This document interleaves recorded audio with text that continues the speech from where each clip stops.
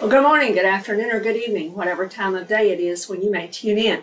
This is Minister Kay Mortimer with Covenant Truth Ministries, and we're delighted that you've tuned in. Thank you for joining us today for another episode of our Truth Tidbits as we continue reading through the Scriptures this year. God bless you and welcome. Today we are still in the book of Revelation, but we are drawing near to the end, and so today we are continuing forward in Revelation chapter 22. Today I'd like to cover verses 6 through 10, and I'd like to begin by reading those now. Then he said to me, "These words are faithful and true, and the Lord God of the holy prophets sent his angel to show his servants the things which must shortly take place. Behold, I am coming quickly. Blessed is he who keeps the words of the prophecy of this book." Now I, John, saw and heard these things. And when I heard and saw, I fell down to worship before the feet of the angel who showed me these things. Then he said to me, "See that you do not do that, for I am your fellow servant, and of your brethren the prophets, and of those who keep the words of this book. Worship God." And he said to me, "Do not seal the words of the prophecy of this book, for the time is at hand." I'd like to stop there for today, and let's consider these words. First thing we notice here is that there is a verification given to us of the certainty and the truthfulness of this book, and that it is Scripture, and it is revealed words of prophecy. We also had the verification that the Lord sent his angel, his messenger, here to attest this to John.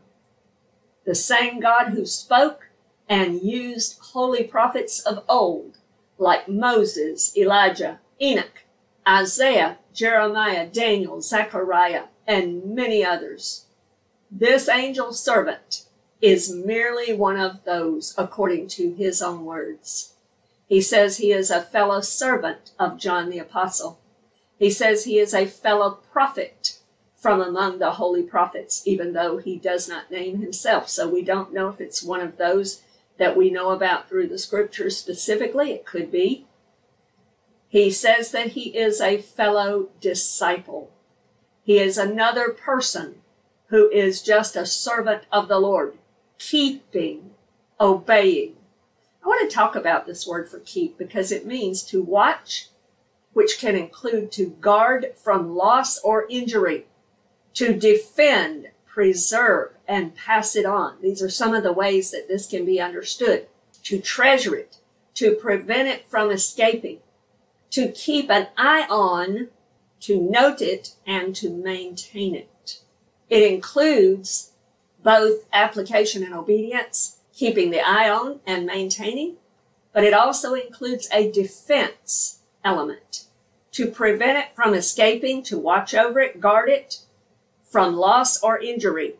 And notice that this is the Logos, the Word of God. This is the words of the prophecy of this book. It is part of God-breathed Scripture. And it's very important. It's a very, very important book.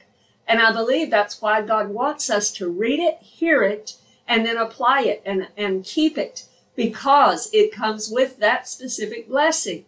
And it's part of the reason, I believe, is because it's so important. The book of Revelation sums up the unfulfilled things and gives us the complete wrap-up of the entirety of God's desired revelation of Jesus Christ to mankind. It wraps up everything we need to know about his second coming. It wraps up every unfulfilled scripture and prophetic word that is yet to be seen and brought to pass. And so Revelation is that book. And it's very important that we not only read it and not only hear it, but that we keep it, that we guard it, that we keep our eye upon it, we maintain it, we defend it, we obey it and apply it. And it is the Word of God. It is Scripture. It is Scripture, we are told here. Notice that this angel, this servant, this messenger, this prophetic messenger that God sends, tells him, do not worship me. No angel and no human being is to ever be worshiped. Only God. Satan always desired worship, but no worship can ever be given to any angel, good or fallen. No worship can be given to any human being. Worship belongs only to God, because worship is a recognition of the worthiness of that person to receive exaltation and praise. And only God is able to be worshiped. Only God is worthy of our worship. And we saw that plain and simply in Revelation chapter 5. John is telling us about the messenger here. He's also telling us about the message. And so now in this section, we also see more of Jesus' own words. He says, behold, in other words, pay attention, listen up, because this is important. I am coming quickly at my second coming, and all the words that are yet unfulfilled about me are now coming into being, coming to pass, going to happen quickly. Now you might say, well, John wrote that 2,000 years ago, so where's the quickly? The word quickly is talking about shortly, soon, by surprise, without delay, suddenly, swiftly. It's ready. It's in a state of readiness to happen promptly, meaning at the perfect time. It's like when you have an appointment to meet someone and you are meeting them, say, at 1 o'clock for lunch. You want to be prompt. You will be right on time. You won't show up at 1:15. You might show up at 12:45. Maybe you're one of those people that's very early. But God's going to come at 1 o'clock. He's going to come right on time. He's going to come promptly, just like he did the first time. The Bible tells us in Galatians, I believe it's Galatians chapter 4:4, in the fullness of the time, God sent his son. In other words, it's like setting a kitchen timer or something when you've got something cooking in the oven and it's supposed to be there for 30 minutes. So you set the timer for 30 minutes and it ticks away. It just kind of clicks away. But then at 30 minutes, when that timer goes off, it's a ding, ding, ding. It's a buzzer and it's time and it's going to happen then. This is kind of what God is telling us here when he uses this, I am coming quickly. He's coming promptly. He's coming at just the right time. It's going to be a surprise to us. God knows the time, but we don't. It's going to be in his perfect time and without delay. If it's an appointment, say, like we mentioned earlier, for 1 o'clock, he's not going to be here at 1:05 or 1:30. He's going to be here at 1 o'clock. He's going to be prompt without delay. And so we're told here to keep. This is to attend carefully and take care of. Same word that we've seen before, to attend carefully, to take care of, guard, to keep one in the state in which one is now, to observe, to watch out for, to keep watch on, to watch over protectively, to mark attentively and heed, practically observing these things, storing them up, keeping them in custody and maintaining them in obedience and in treasure so that they're guarded and you are defending them if necessary. John is told that he is to write these sayings, these words, these logos, sayings of God. These are not just any words, but they are God's own words of prophecy, telling these future events revealed by the Holy Spirit through divine revelation. And John is told not only to write these, but in contrast to what Daniel was told centuries ago, John is now told that he must keep them open. He must not seal them up. These are not to be private. God wants us to know because the time is close.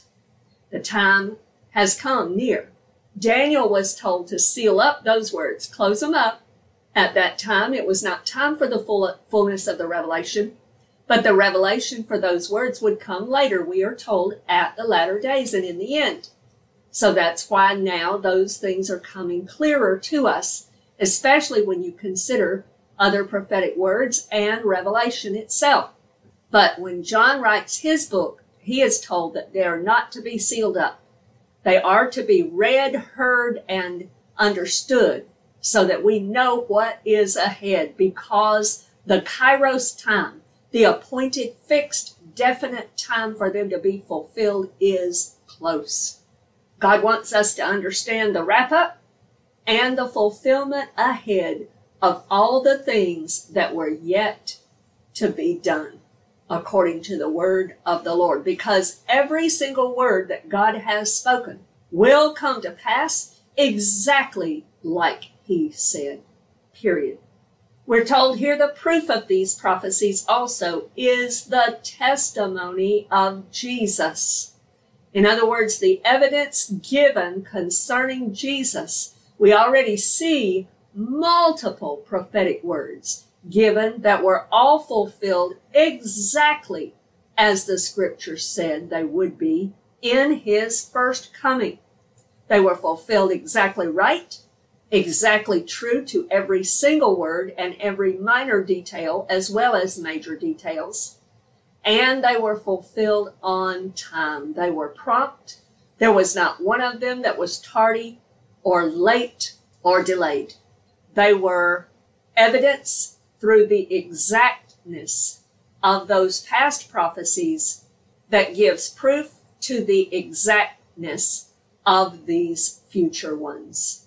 Just like everything was fulfilled at Jesus' first coming, exactly to a T, matching everything God had said, so too will it be at his second coming.